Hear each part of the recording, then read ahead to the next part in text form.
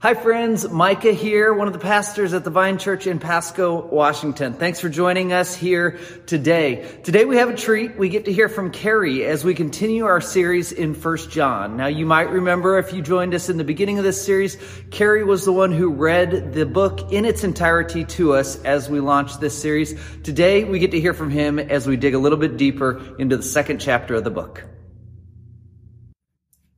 We're continuing our trip through the letter of 1 John, and this week we're in the second chapter, beginning at the 18th verse and running down through the 27th.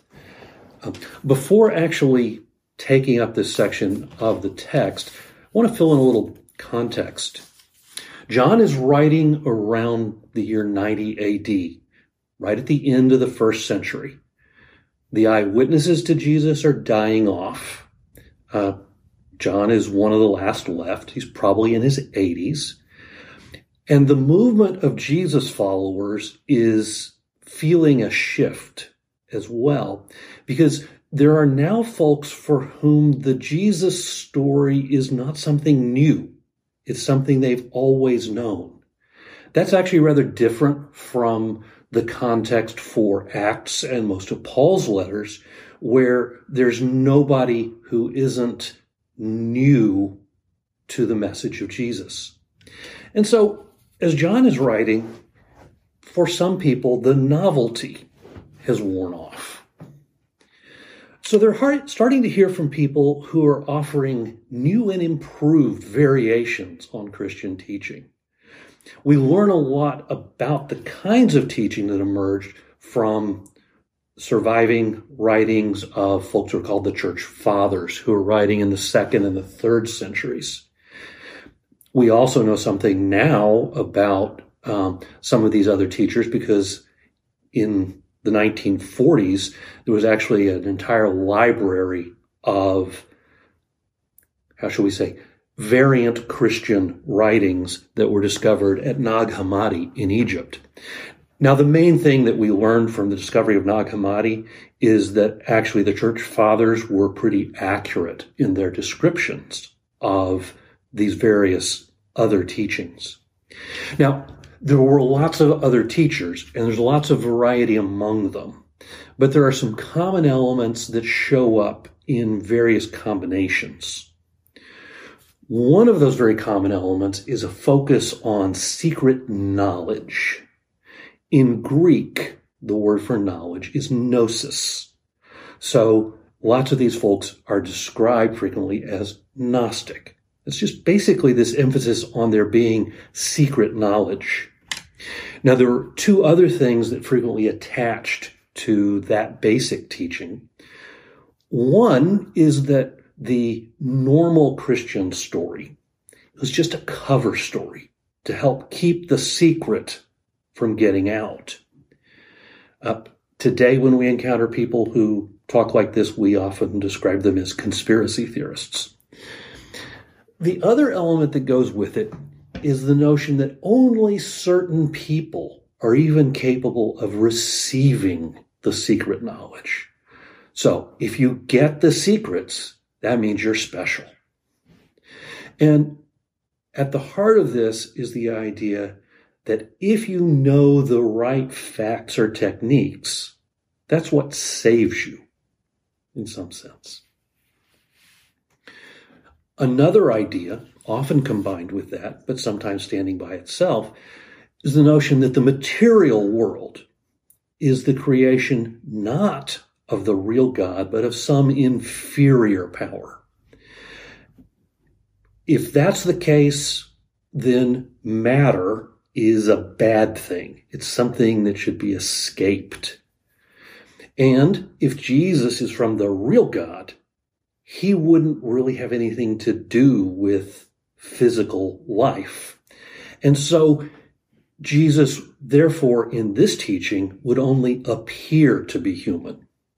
Now, the Greek word for appearance gives rise to the label Docetist for this kind of teaching, that Jesus only appeared to be human. He wasn't really human. One consequence of this also is it makes Jesus, and the God who he represents deceptive, a liar, at least toward the people who aren't in on the secrets. Now, that disconnect between matter and the true God leads to one of two extremes. Either the conclusion is matter's bad, therefore we should have as little to do with it as possible, and that leads to asceticism, a denial of all physical pleasure and real physical engagement. The other alternative is to say matter doesn't matter, so that what we do physically doesn't matter either. There aren't any rules. There's no morality. As I said, all these ideas appear in various combinations, but this gives us a picture of the kinds of things that are being said around the churches to which John is writing. One, there's a better story than the one you've been told. Two, Jesus and God are deceiving those who aren't in on the secrets. Three, Jesus wasn't really human. And fourth, what you do doesn't matter. It's all about what you know. If we had more time, we could actually look through the letter of 1 John and find where John addresses all of those ideas. But instead, we're going to focus in, again, picking up at the 18th verse in the second chapter here. John says, "Dear children, this is the last hour, and as you've heard that the Antichrist is coming, even now many Antichrists have come. This is how we know it's the last hour. They went out from us, but they did not really belong to us. For if they had belonged to us, they would have remained with us. But their going showed that none of them belonged to us." There's an odd word here. It's Antichrist. And for many of us, that conjures all kinds of end times, end of the world teachings, and we think of the book of Revelation. Now, what's odder about it is that the word Antichrist actually only shows up here in 1 John and in 2 John. And it's in the context of what is already going on then, at the end of the first century. But one of the things we can take out of this opening is that John is talking about a distinction between them and us. And that distinction is made apparent by the fact that they have not remained with us. They left. John continues, "But you have an anointing from the Holy One, and all of you know the truth." Now, there's something that we lose in our translation into the English here. What does this anointing have to do with Antichrist? Except the word Christ is Greek for anointed. So if I can play a little bit with the way that's worded in verse 20, John says, "But you have a Christing from the Holy One, and you all know." That makes the contrast between these antichrists and the Christed ones, whom John is addressing, all the clearer. He goes on, "I do not write to you because you do not know the truth, but because you do know it, and because no lie comes from the truth." Who's the liar? It is whoever denies that Jesus is the Christ. Such a person is the Antichrist, denying the Father and the Son. No one who denies the Son has the Father. Whoever acknowledges the Son has the Father also. hear what John says. I'm not writing because you're ignorant. I'm not writing because you don't know the secrets. I'm writing to you because you already know the truth. And the real division we have here between John, his audience, and those antichrists is over who Jesus Christ is. Over in 2 John, in verses 6 and 7, John fleshes that out. Over there he says, as you have heard from the beginning, his command is that you walk in love. I say this because many deceivers who do not acknowledge Jesus Christ as coming in the flesh have gone out into the world. Any such person is the Antichrist. So here we get the notion there are folks who are denying that Jesus came in the flesh, that Jesus is really human.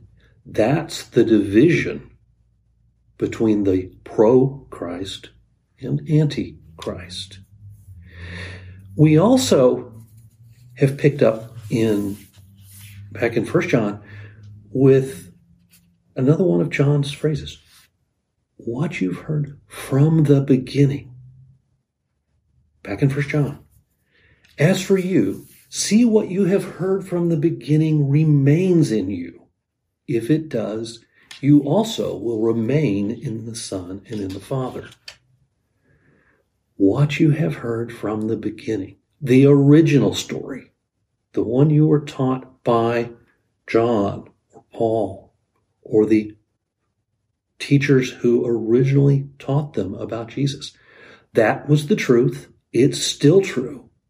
Don't leave it, but remain with it. Now, remain is a very John verb.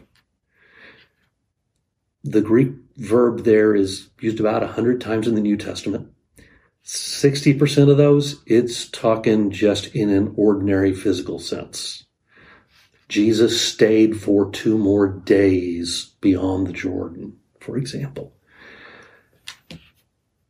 But the other uses, about 1/5 of them, are right here in 1 John. The other 1/5 are in 4 chapters of the Gospel of John. Now, that's not very much of the New Testament to have so much use of that one word.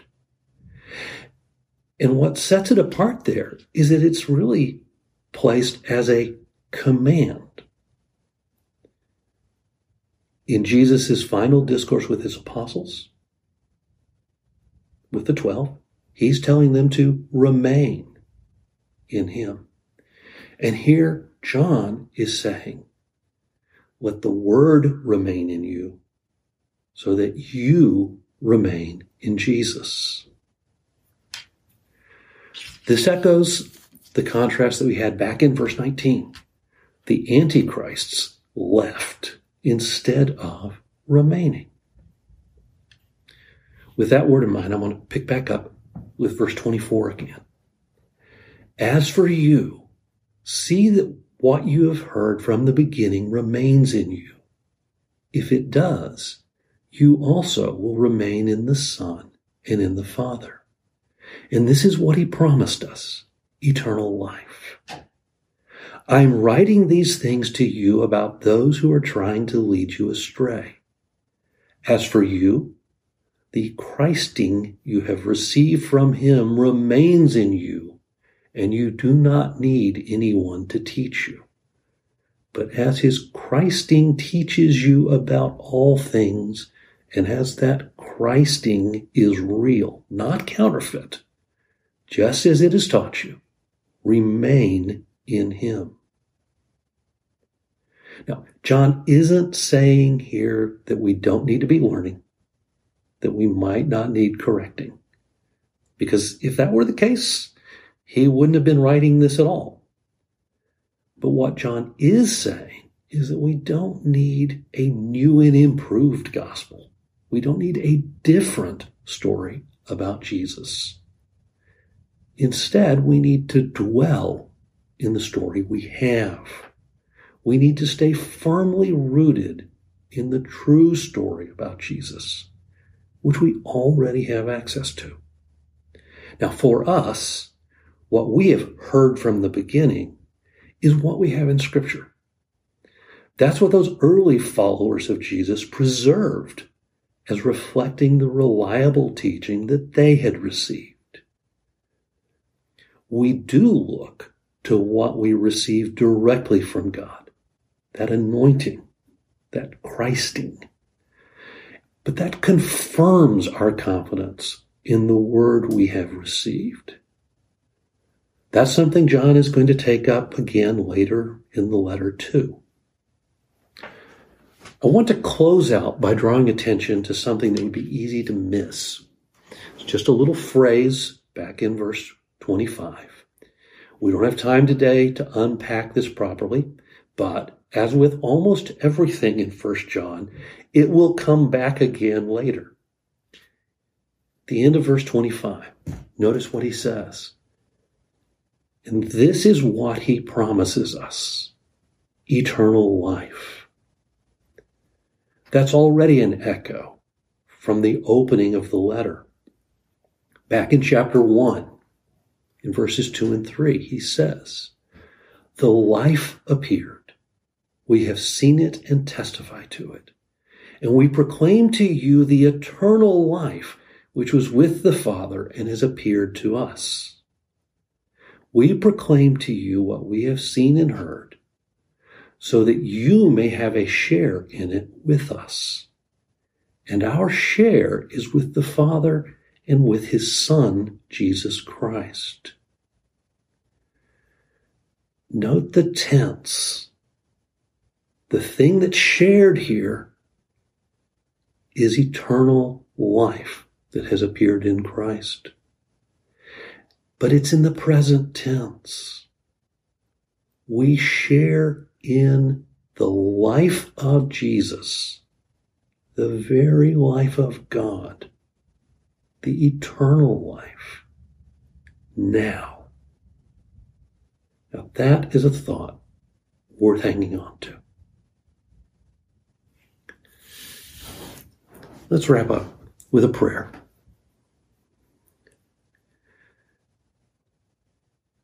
God our Father, we thank you for what you have made known to us through Jesus.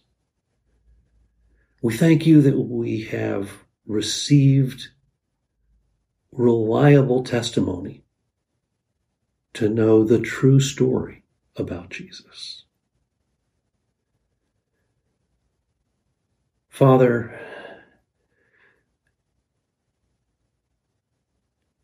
root us in that story. Help us to remain in that story,